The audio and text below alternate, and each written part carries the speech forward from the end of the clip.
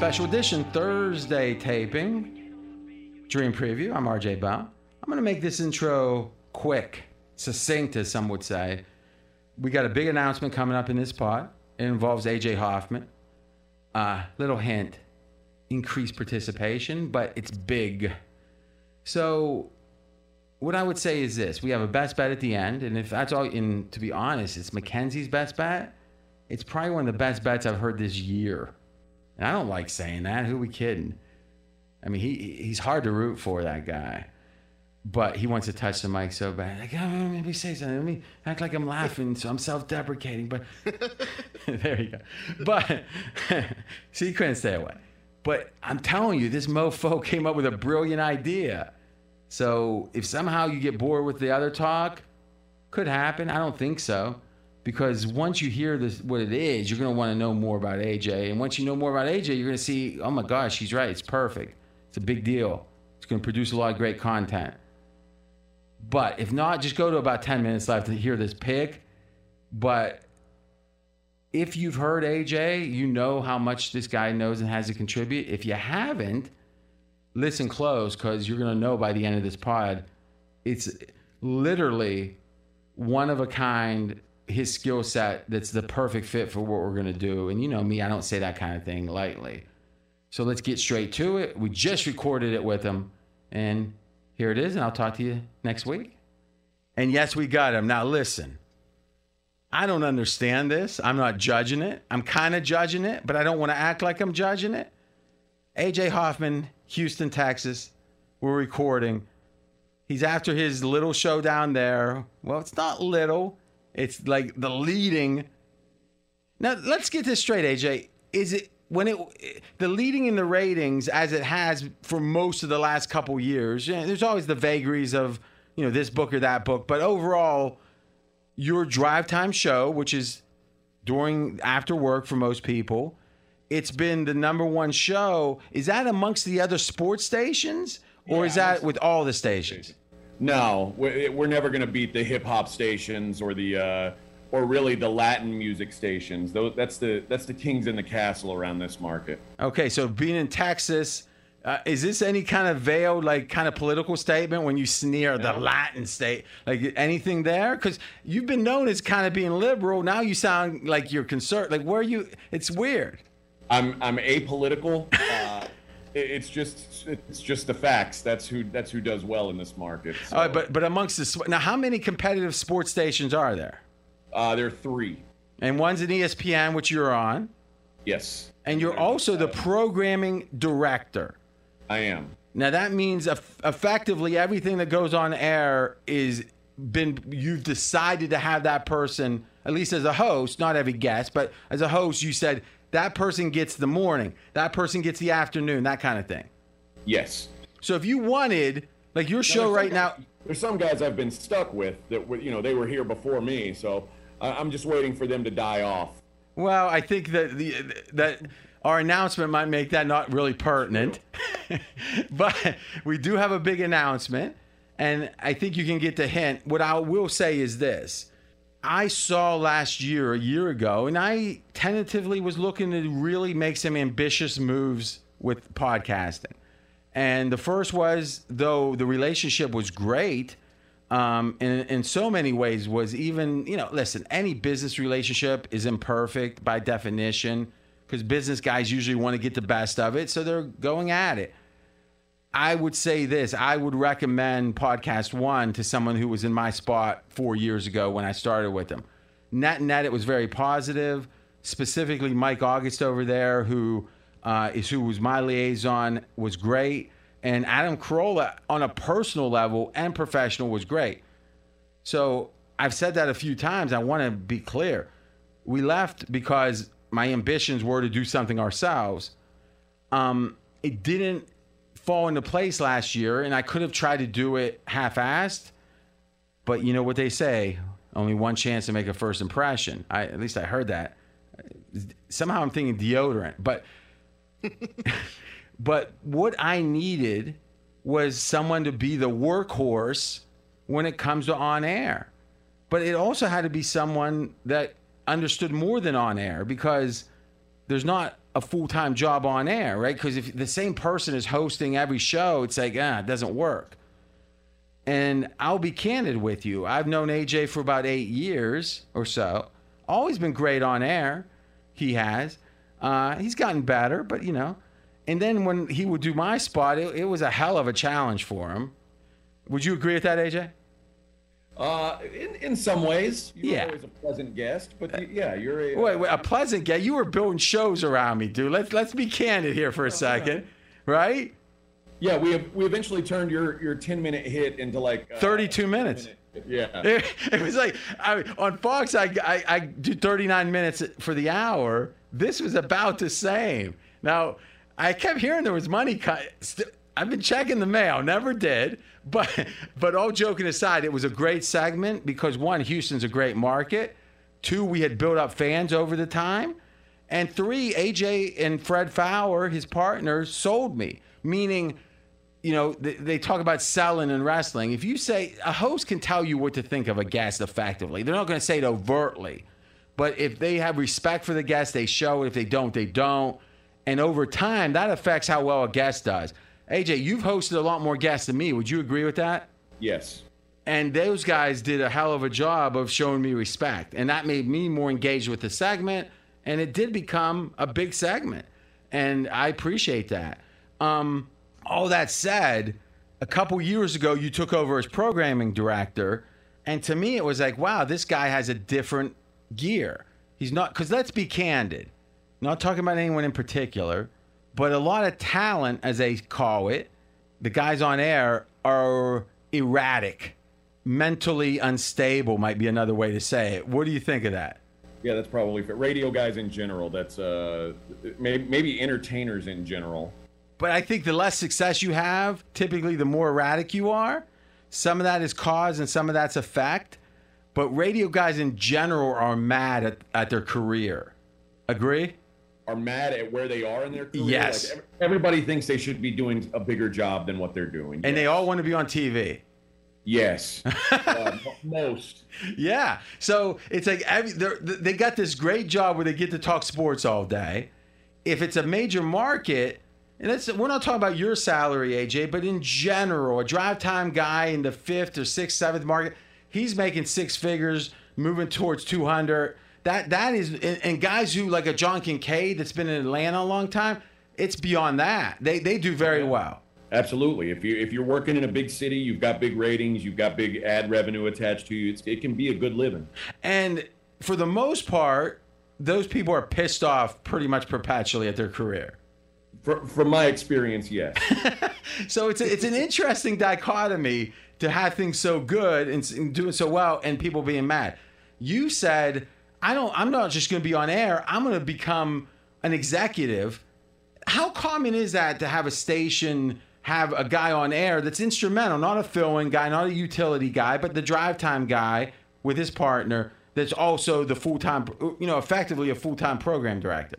I think it's fairly uncommon, but because I don't work for an iHeart or a Intercom or something like that, it was just an opportunity that they offered me, and I was interested in, I'm a big believer in that everybody's career has a shelf life, and in radio, you rarely get to choose when you stop being on air. So there would be a time when I would be long in the tooth, and I wouldn't be a good radio host anymore. And the goal. What age do you think that happens? It's different for everybody, but I think certainly when you get into your late 50s, most people really start to struggle to stay relevant, And there's certain guys who, Mike Francesa, who's he's 100. I think Mike Francesa is like maybe 64. Okay, well Mackenzie, look that up. He'll always have a job as long as he wants it, apparently, because there's ad revenue attached to him, and the guy pulls ratings, but he also falls. Right, let's be honest, and listen, I love Michael Kay. Like, he's at a personal level, who the main competition in drive time in New York, Michael Kay finally beat Francesa. I'm not saying the fact that I started doing a show right around that time had anything to do with it, but I do know this. Let me ask you this, AJ. If you're Drive Time New York and you have a guest that you value, how would maybe 4:45 on Thursday? Does that seem like that'd be a pretty good guest? Right when people are getting out of work. That's a good spot. Yeah. He happened to pick that spot for me. Maybe a coincidence, but Mr. Michael K's been great to me. I call him that as an inside joke because I kill everyone else at the station, and so but he gets the respect, and it pisses them all off because they all want to be him. So. But he's been great. But let's be honest, Francesa kept winning that for a long time. He did. He's 67, by the way. Okay, so not quite 100, but I didn't want to be that eventually. I wanted to, when my time to get off the air came, when I stopped being relevant or stopped being relatable. So last year. And I wanted to make sure that, yes. So I wanted to make sure that I still had a viable career path when that time came. So I'm. Now, how old are you? Myself to learning as much about the other side of the business as I could. How old are you? I'm 40. Okay, so he's worried about 20 years from now. Now I started in radio when I was 24, and that was in Austin, Texas. In Austin, yeah, and it feels like it's been, it feels like I've had a long, and I guess I have had a long radio career, but your listeners say that too sometimes. It's a long time I got. I'm aware they'll be excited about the announcement. So I just wanted to make sure that I had a career beyond my airtime. Now we'll get into AJ's background and stuff, which to me is always fascinating. And he volunteered for the service, was in there when he was 17, just out of high school. And again, as a guy who never went, there was no draft, and for me to, have a straight path to college and go to the service, it just wasn't even a consideration. You had bone spurs, though. No. I think you're confused. Is graduating high school in 1988, there was no draft, so you didn't need bone spurs. It is coincidental, though, that somehow you went to the service. And how soon into it did you have a we'll say quote unquote injury that hindered you from then on? Well, Can you just answer? I graduated basic training, and then the next day I went to airborne school. And my first jump at airborne school, I broke both my feet. So how long were you in the service? 4 years? 4 years. And the theory is when you get out of basic training is when they can start getting a yield from you, right? Because they're not getting anything to train you. Yeah. So it was within 24 hours of them potentially getting paid back. You said, actually, I can't do that.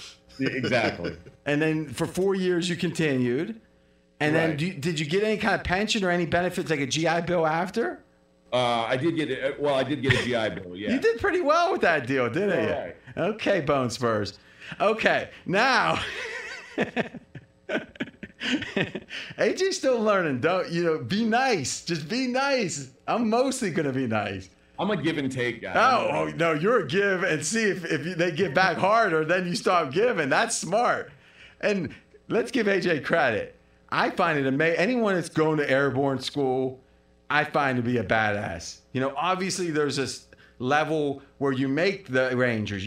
And those guys are badasses. It's like I respect it all. I'll be honest. Spencer, our new hire here, is about the least imposing fellow you're gonna meet. He's very mild mannered. He's very assiduous, and he 4 years he was in what is that, ROTC they call it. To me, a guy that's willing to go into ROTC, I respect that. That means, one, I could never comprehend the idea of choosing to have someone be my boss. Like the idea that some guy sergeant screaming at me. If I had to do it, I would have done it, but I wouldn't have enjoyed it. And to me, anyone tough enough to go through that, I respect him. And anyone who excels in the service, I respect. And you look at it, we got when I heard that about Spencer, it made me more inclined to want to give him a shot. Sleepy J, not many people were in both the Army and the Marines. He did one stint, and he said, I'm going to do another stint.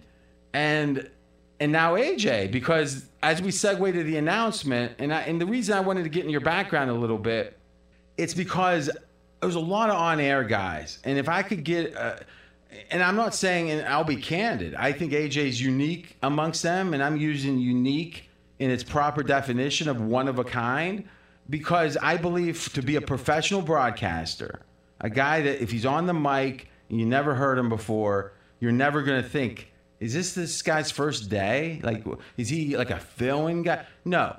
Now, the better broadcaster you are, the better, but there's a certain threshold that if you reach it, he's a professional broadcaster. That his delivery, his mechanics are never going to get in the way. That's what I consider to be a professional. AJ has that for sure. Now you add in, hey, a lot of people act like they know sports betting at this point. It's become popular. It's become financially important to the media world.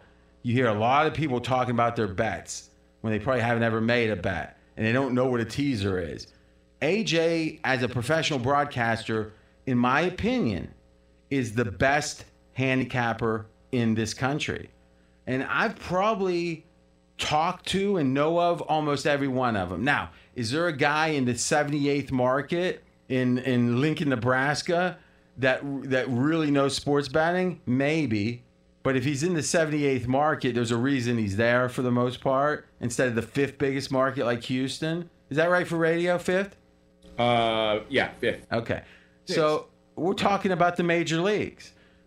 And to me, if you've heard AJ on the March Madness pod, you know, but I'm saying it's UFC, it's NFL. Of all the guys I've ever debated the NFL with on air, probably the most challenging has been AJ, because now, one, he agrees with me a ton to the point that we were speculating how much of the Dream Preview was he listening to. He kept saying not as much as you think, or not a lot of the same theories as me. But we're going to assume that's coincidental. Would you agree that that when we had our big contest year before last, you and I were lined up a lot? We were. And you're saying it's a coincidence. You're saying it's a coincidence. Well, it does. I mean, I can't beat you at something if we're on the same side of everything. So and you're right. I was in the lead the entire way. That is true. But somehow, what happened at the end? I think we tied. I think we did tie. And ties won because I was the defending champion. Fair enough. I retained the title.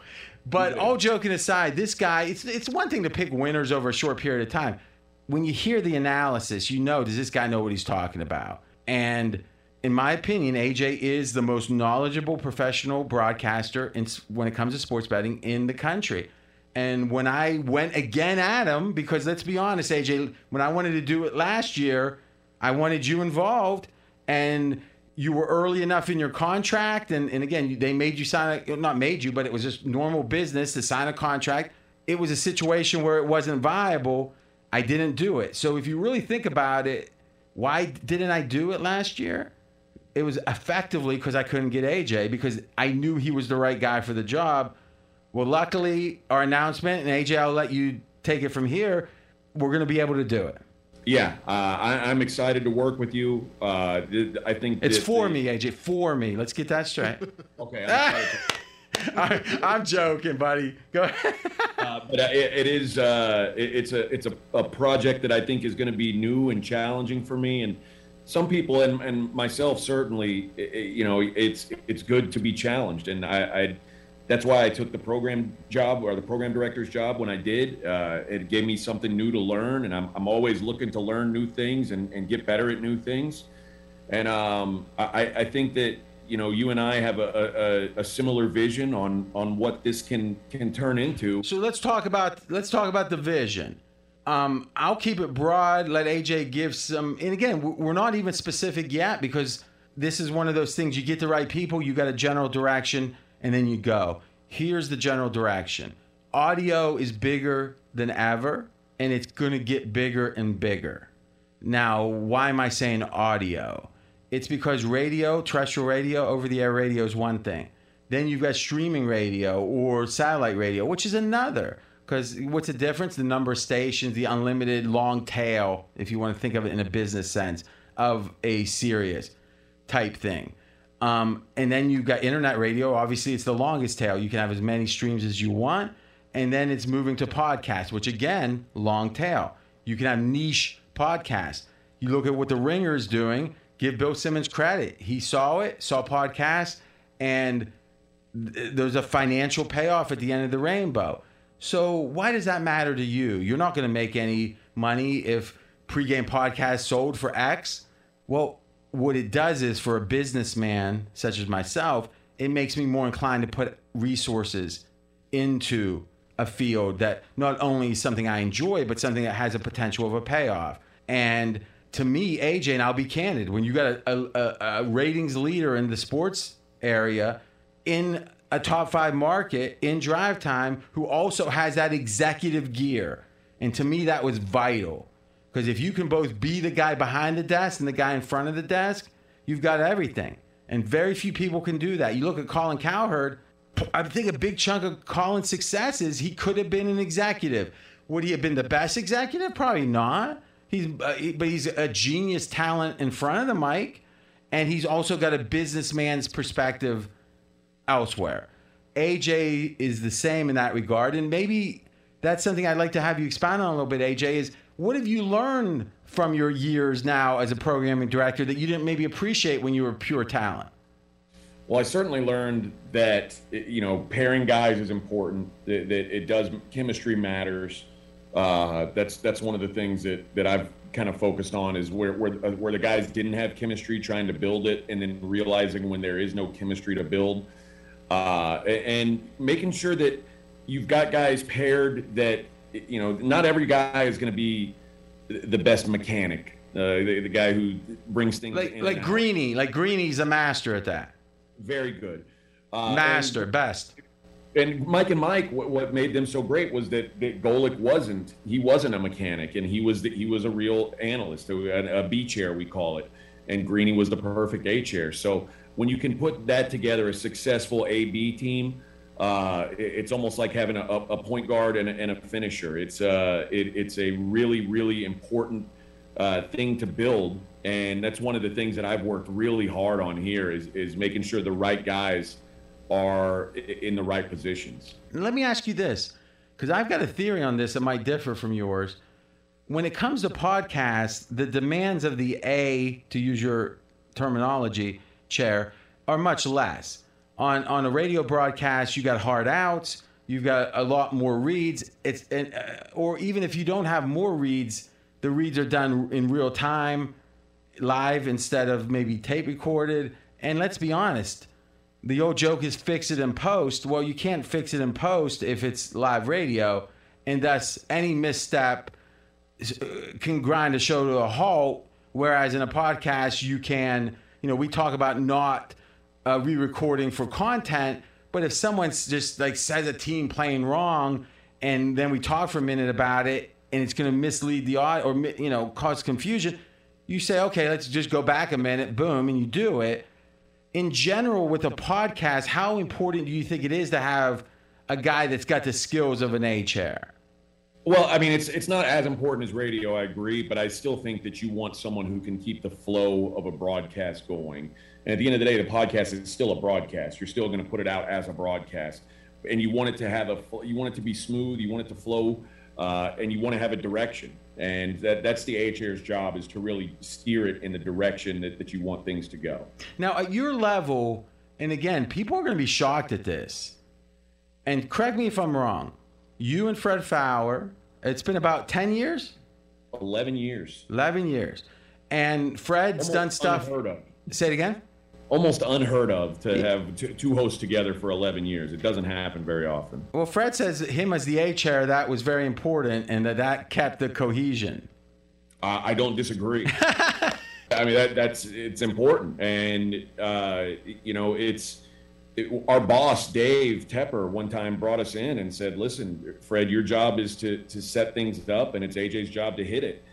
And that when we really figured out those roles, that's when our show started to be a success. Now, did you try to, like, when you guys would, again, some of it's bringing it in, going out, the reads, like when me and Jonas are on air, it is an extreme case of, initially, and Jonas has grown into having even a bigger role, but initially it was like we thought of him like an announcer.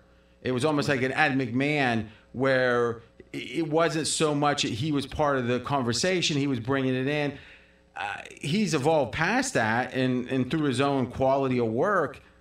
But did you think about wanting to get reps? Like when Jonas is out, I'm challenged by that, but I like it in a way because it allows me to do things I don't typically have to do. And one of the things I told Jonas from the start, because, it was my decision, was I want to bring it in. I want to take it out. But when I take it out, I do the tease and he'll do the, if there's any reads at the end. So it allows me to have a crutch, but I wanted to get the reps because, hey, if I'm not going to get them now on national radio, I'm never going to get them. I think it's helped me a lot. As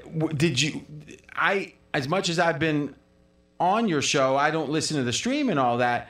How much of that were you cognizant of? You wanted to get the reps, even though Fred was the more natural way. Well, I was an A-chair on my show in Austin. And how long did that go? 6 years. Okay. Same host or same co-host? No, I had a couple of different co-hosts. Oh, so we're saying Fred is the guy. So your history says divorce, long relationship. The one theme here is Fred had the long relationship. That's it. Okay. Just the opposite of our personal lives. Well, you're still young. Let's not be celebrating too soon. I've got time. I don't know if I've got time to catch up with Fred. Few do. Hafner. So you figured you didn't need that. Now, did it feel funny not to be the A-chair initially? No, because earlier in my career, I had been a B-chair, and that's where I thrived. And it's when we use A-chair and B-chair, it sounds like one has more prestige, but that's really not the case. I mean, if anything, the B's show more personality. Yeah, the B-chair is the personality chair, and that's where I really belonged. So having someone like why Fred, are you hiding that personality at this point on this show? Well, because you're the B-chair now. We're gonna have to come up with new terminology. I can see that, right? I never got any B's. So, all right. So that's interesting because I actually, we haven't talked about this. I kind of feel like a podcast. Here's where my head's at. The way we do the podcast now, the weekly, an A-chair wouldn't work, meaning that type, a greenie wouldn't work. There's just not enough to do. And we don't want that. We want it to be a conversation. But one of the things we're going to do with our new shows is have a dedicated, and we haven't finalized this yet, but like a 12 to 15 minute daily pod that AJ would probably be hosting most days. And it'd be like kind of like a Vegas recap of the day. Like what happened in Vegas. And Pro Football Focus has done this with their daily show where they make it like 10 minutes. And the theory is you get it by 5 a.m. It's out Eastern. It's a recap of the night before. It's a look ahead.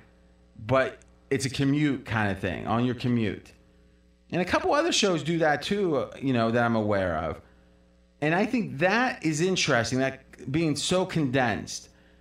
I also think that for the NFL, we should have we played with it last year. It never happened because, the shows go long. An hour of power. If you're a casual fan and you want to get the best hour in sports betting, at least that would be our aspirations, it's perfect for you. Then there's a addendum pod or companion pod that's a deeper dive that might be another 2 hours. But you can choose to get into that or not. But by separating out the meat, and maybe that's the ticket, AJ, is the stuff that's a conversation, we keep it as a conversation, but the stuff that we're aspiring to be a condensed, even if it's an hour, that the A-chair's role becomes more important there, because I don't think it really applies if it's more freewheeling. What do you think? I'm with you. Yeah. So it sounds like the hour power, AJ is going to have to be able to tap on his watch. I don't love it, but since he is a former MMA fighter, I'm going to probably have to just, agree. Not just because we agree that would work best, but just because the threat of violence is what does it. Well, AJ, you're the one that's established that, not me. Okay. I mean, remember when you had our head of sales, Tom, and you were threatening, he was with Tom one night at the my good buddy George is sitting and listening to the pod. Is he was at the MGM one night with us, and he was drunk. I don't know, family trouble, whatever. He was drinking. And at one point, he goes, you know, Tom, no, I actually said this, but once he heard it, he liked it. I go, you know, because Tom was acting like he wasn't scared. You know, AJ, how tall are you? 6'3". Yeah, and he did fight in the MMA. You know, he's 1-0. I've never heard of a guy that goes 1-0 as a professional and quits, but I guess he knew. And I go, he's got big mitts. He goes, he could put his hand and suffocate you right here in your chair. You wouldn't even be able to get away. Like, just stop his breathing. And Tom started thinking about that. I think it struck a chord with him because he acted much more docile out there. You remember that, AJ? I do remember. I'll never forget you.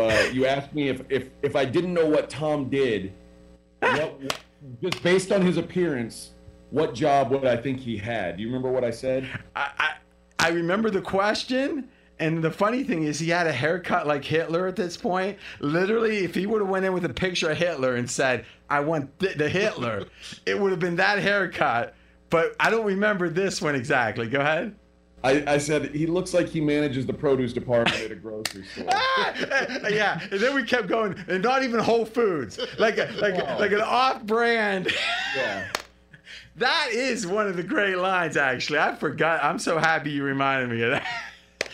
Does that sound right or not? Tom's excited about it, too. He's glad that we're bringing that back up. He's not. But listen, it's probably the most exciting thing that happened to him in the last 5 years. So, all right. So just to be clear, AJ's moving his family up to up from Houston to Vegas. He'll be in the office full time. I mean, I like office hours. And I was thinking about getting a punch clock, but we'll see about that. And, you know, he's got 2 kids. This is a big deal. It's not a little side gig. It's not, and I promise you, when I look at the budget, it's not a side gig. It's a big deal. And what we can promise you is this. There's going to be more podcasts. We're not going to throw spaghetti against the wall. At least initially, I want to get it right.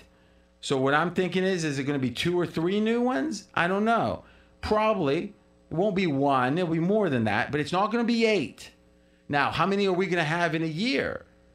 As many as possible. You know why? Because the criteria is going to be this is good. This can get ratings. This adds to the conversation.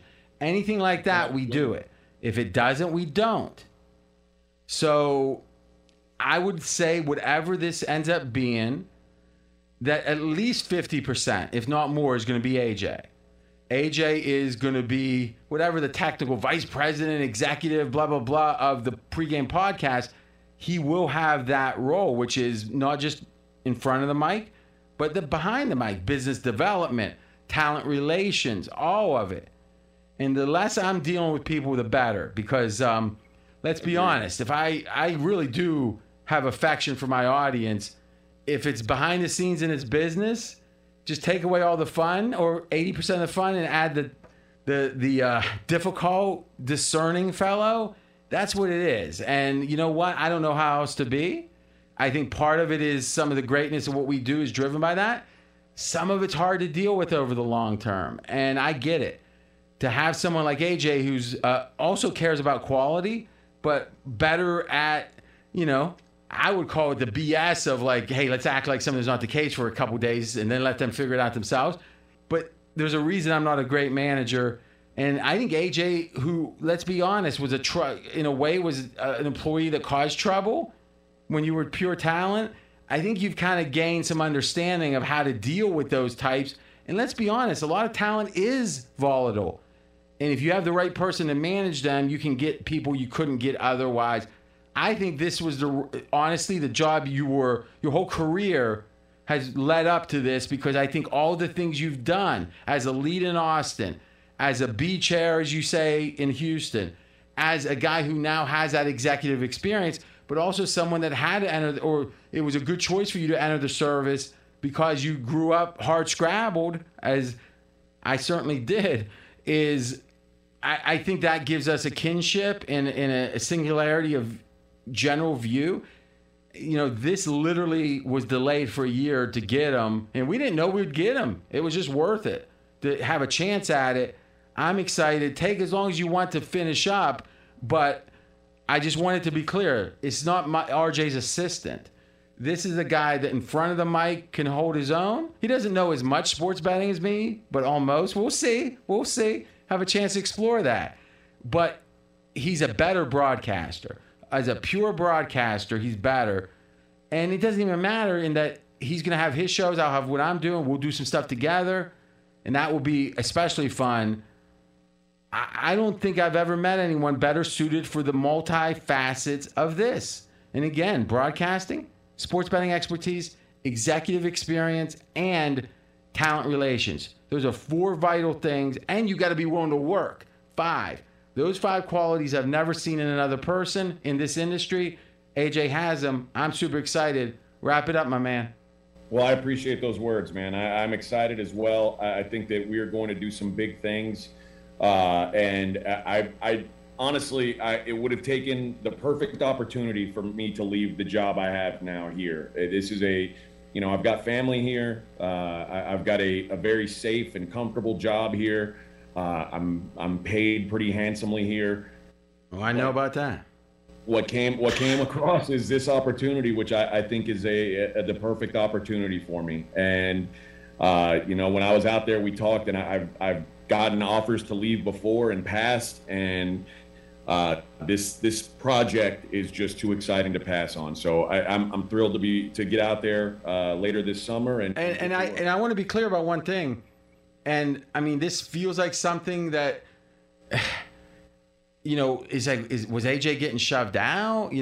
It's like I can't speak to the inner workings of things, but I know from what you've said and from the objective truths. But maybe take a minute with it. Is in general, there was no end to the radio show that you have with Fred. In that it was like, hey guys, October is going to be your last show, and again, the ratings over any course of time, if you look at it, have been outstanding. And it strikes me that you were just getting better and more appreciated as a PD. I mean, this was you saying there's a big opportunity. This wasn't things were dying on the vine in Houston at all. No, things are good here. My show makes a lot of money for this place. So it was a situation where my bosses here understand what a unique and special opportunity this is, and they're sad to see me go. But yeah, I was until we decided to do this, I had planned on being here for the foreseeable future, and they planned on having me here for the foreseeable future. So. It's rare in this business that you get to go out on your own terms. Really, not just from a job, but from radio in general, which I am essentially walking away from radio to work on this project with you. Radio guys rarely walk away on their own accord. So I'm glad I get the opportunity to pick my time to go, and for the right reason. So it's a pretty cool thing. And obviously, if there's ever going to be an AJ Love show, it's going to be this one. But I will say this. I was very impressed that when you told them just recently that they weren't mad. Because I'll tell you this, as a guy who, quite frankly, often or in almost every role, I'm going to be the business guy.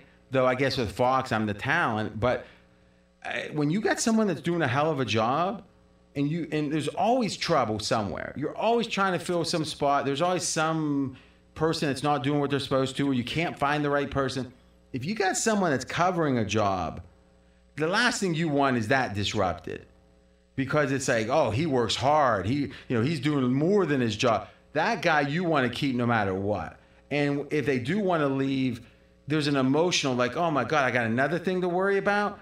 The fact that you've been that rock solid PD, tell them you're leaving, and them being supportive to the point that we're going to look to do things with the national, they've got the national feed that it's David Gow, right? The Gow Media. And, that's something Fred and I did a show a couple years ago that we had an hour on, I think, Tuesday night. The fact that you're leaving on those terms where we're talking about such things, very broadly right now, to me, that says a lot about how much you did deliver. So, up to this point with the current gig. Well, I like to. I pride myself in working hard and doing a good job, and I think they were they were happy with me. But one thing I'll say about David Gow is he's a big believer in people doing what's best for themselves. And if your job here can launch you into a better opportunity, he's happy for you. And it's good to have a person like that you're working for, because everybody's goal should be to have success together. And David was thrilled for me to get this opportunity. And now, you didn't win an Oscar here. I mean, this is like an Oscar speech. Oh, I'm going too long. Hey, real quick, I don't remember, because I swear, because I didn't bet it. It was just too much happening at the end of the week. How did your UFC pick do? I did the pick I gave for Straight Out Vegas lost. Oh, when you won that pick the week before, you texted me like 4 times. No text on this one. That's not true. But we did. You did talk. We called each other on the Oliveira fight. Yeah. And I said I had a hard time picking it unbiased because Charles was my teammate for a long time. Oh, you said you thought it'd go short, but remember, Matty Holt had the winner, right? That's what we talk winners here. Not listen. It was in my pregame package. Well, listen, your UFC's done exceptionally well over the years, and we'll be ramping up all offerings with AJ. And I got one. Well, last thing quickly is we're going to try every pod between now. You'll be in Vegas early August, so we've got 9-10 weeks, I guess 10 or so. We're going to try to have you on every podcast in one way or another. We're actually going to get you a professional setup here. Let me just say this to close. Get off that dirt road, baby, and get on that super highway. It's time to embrace technology. I'll do my best. AJ Hoffman, soon to be, pregame.com, or pregame podcast is, I think, what we're going to go with, which I like the alliteration there. I'm excited. It's going to be a challenge. And it's something to live up to. What I can tell you as a businessman, when you have a big expenditure on that ledger for HR, you make sure that person is empowered. You make sure they got what they need, they got the assistance they need, because otherwise you're throwing money away. There's nothing to get me engaged with something than a big old credit, I guess. Or I always confuse that. A finance degree, debit, credit. But still, I think you're going to have my attention, AJ. We know that much.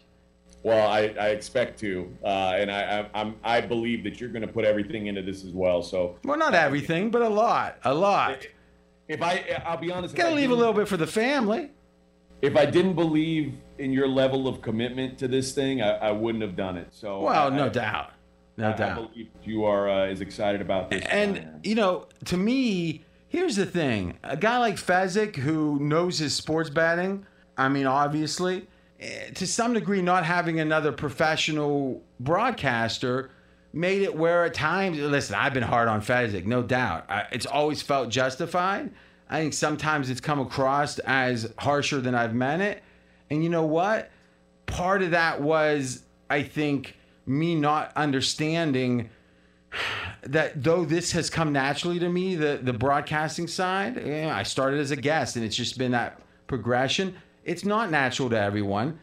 And I do care so much about what I do. When it gets screwed up, I get upset. Now I can say, oh, it's for the fans. It is. But it's also for me, the way I look at myself and how important it is to do something I'm proud of. To have people like Fez get a chance to be more of what they naturally are, that means we should be able to get the best of those people. And, to me, that's important because net, it is about what the audience gets or the readers, everyone that consumes the content. So I'm excited about that, but I'm excited at a personal level to be challenged on air with another broadcaster, not the debate about the sports betting. That will be there for sure. But just to say, hey, he did that better than me. I want to do better to live up to that or to achieve that. I think there's going to be a lot of kind of 2 + 2 = 5 with this. But it's easy to say it, but we're going to show it to you. Just don't think it's going to be some massive, $5 million role. It's not about that. It's going to be about having the ambition to find people that not obviously should be on a podcast necessarily, or at least a gambling podcast, to find the people that we can put together and aggregate in a way that the end product is something you didn't expect, but it was better than you expected. And I think we're going to have more offerings for sure in the fall, and then from there even more. But we're going to be modest, and we're not going to be afraid to take chances. You might think, oh, RJ, you're paying AJ a good bit. Maybe you're going to get conservative. No, I'd rather have 3 rolls of the dice and take a 5-1 long shot each time than 1 roll at an 80% chance of succeeding, because the first one succeeding or not doesn't matter. Maybe we do the Vegas AM thing we're thinking of, and it fails. Hey, I'm going to take another shot and another shot because I know I've got I feel very strongly I got the right person. All right, AJ. So, last thing, any just thoughts on the NBA playoffs? Anything jump out at you? Imagine you're a guest. What's your takeaways from the playing game? Like, give me a brain dump. The Grizzlies not covering that game last night is almost an embarrassment. And I don't bet the NBA very often because of things. So give the scenario. The Grizzlies are up. It seemed like 80-1 in the first half, and somehow not only end up behind, but they end up winning the game and failing to cover, which was just vile. So I'm confused so the Grizzlies. Like when you say 80-1, like we actually try to delve into facts here. So like, I don't know what the highest margin of lead was. I think it was like 32, 34-13. 34. I was gonna say 32-11. So close. It was a 21-point lead in the first half. And who was leading? The Grizzlies were leading. All right. So you're saying in the NBA, a team that was trailing came back. They did. Now that's not that surprising, is it? Kind of surprised when you think about the Spurs, who can't shoot threes to save their lives, yet somehow they're able to come back from that kind of a deficit. But Popovich has a tenacious team, man. They keep fighting when they're down. Also, maybe the Grizzlies just aren't that good. Well, you're going to have a chance to see here because tomorrow. Hey, let me give you a theory I had on the radio show. And you're kind of not a conspiracy guy, but you're open-minded that everything's not always what it seems. Do you think the NBA historically, under David Stern, ever cared about extending series enough that they attempted to manipulate the games? Oh, I mean, I'd like to say no, but I also understand how big for business. Like if the Lakers lost 2 games in a row, that's terrible for business. Okay, so, and let's say that I do want to divide up the David Stern era with the because remember Stern came in when that league was in trouble, and you kind of have that tenacious mentality of like, hey, we do what we got to do for the business. You know, the famous rumors about the '85 frozen envelope and such. Yeah. I don't know if that's true, but I know that it wouldn't be shocking that a league that wasn't that long ago on tape delay on the finals would do what it takes to get Patrick Ewing into a major market. That would not be crazy to me. It's not crazy. The question is, when it went from Stern to Silver, and there's billions now, and there's so much more, everyone's taping everything. Who knows at any meeting what's being taped? The idea that of Stern doing it, I think, is much more likely than Silver. But let's go back to my original question. Do you believe, yes or no, that manipulation happened in the Stern era? I can't say factually. Yeah, I understand. That's why I'm saying, what's your opinion? My opinion is probably. I don't know. I think so. I don't know if it's to the extent of like, hey, this team has to win, figure out a way to make it happen. But I could see there being nudges, and particularly when it comes to draft lotteries and things like that. I think now the business is so crazy, and it's so much easier to be caught doing this stuff that the reward is not worth the risk anymore. I agree, but let's define what the risk is in the following scenario, because I'm going to give some credit to Mackenzie Rivers. It's not often Mackenzie says anything I haven't thought of long before. Would you say that's true, Mackenzie? You usually are ahead of the curve. Yeah. Well, let's usually. Come on. I'm not talking about his personal life or whatever. Like, oh, wait a minute. A rope around my neck? What? Like, not that kind of stuff. But how does that work? It's the idea of, hey, we're analyzing a game. Hey, here's an angle. It might have been his greatest brilliance, the following. And I'll let him give the pick. But let me propose the following to you, Mr. A.J. Hoffman. not as famous as Mr. Michael Kay. No. Here's a way to manipulate an outcome.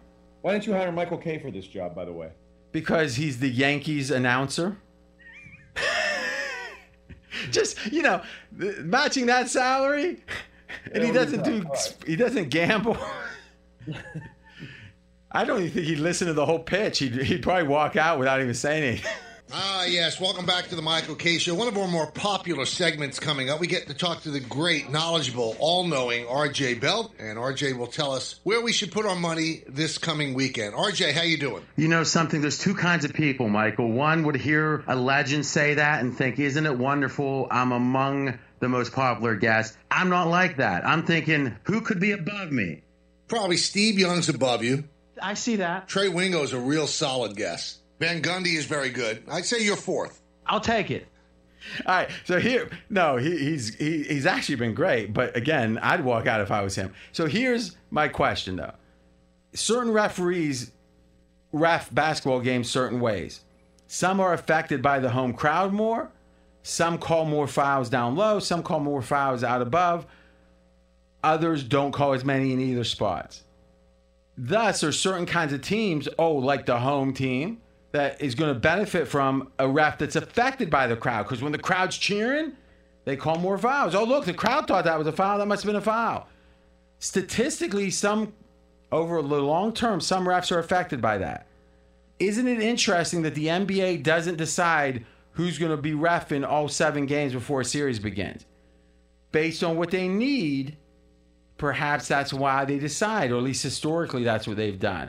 Teams up 2-0, other teams going home, down 0-2. Now you get the ref, the crowd rattles them a little bit.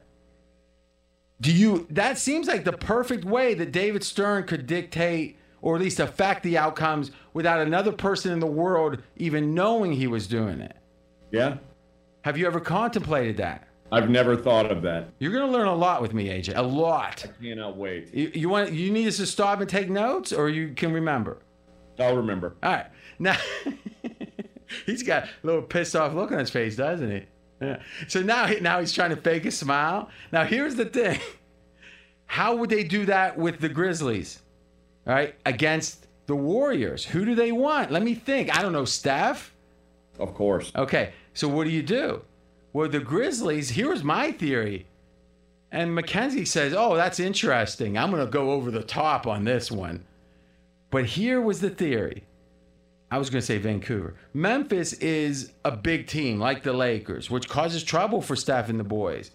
My thinking is, how do you hurt a big physical team like that?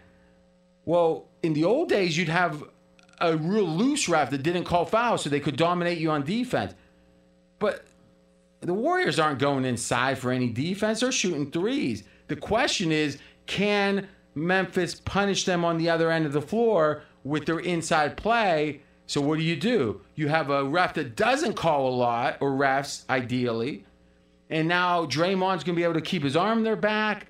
When they double, they strip down on the ball.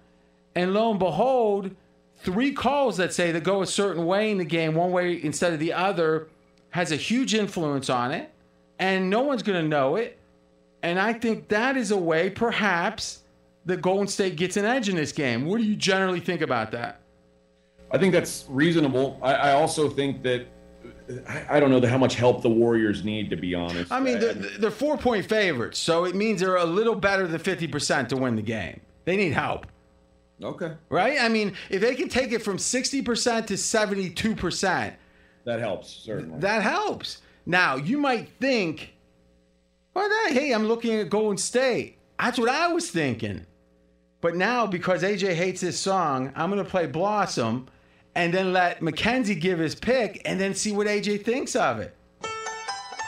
Don't know about the future, that's anybody's guess. Ain't no good reason for getting all depressed. Fire up your pad and pencil, I give you a piece of my mind.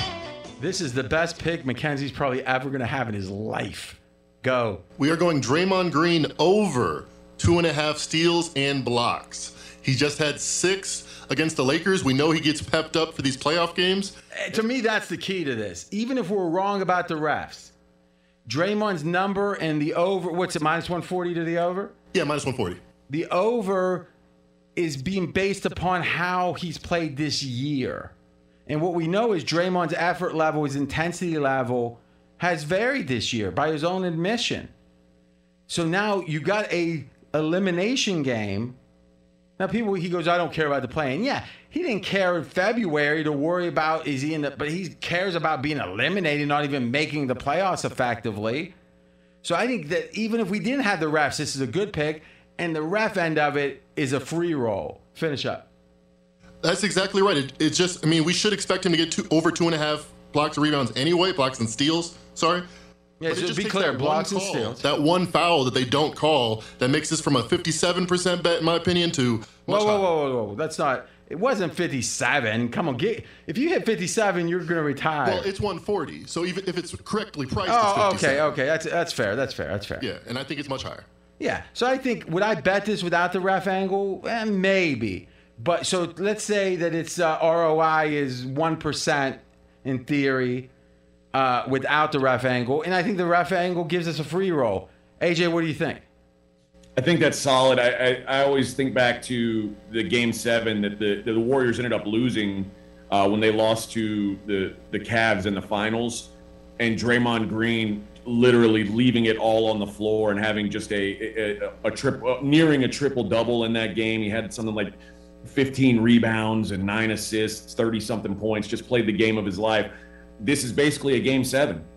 So I would expect to see a really good version of Draymond Green. So I think that's a good bet.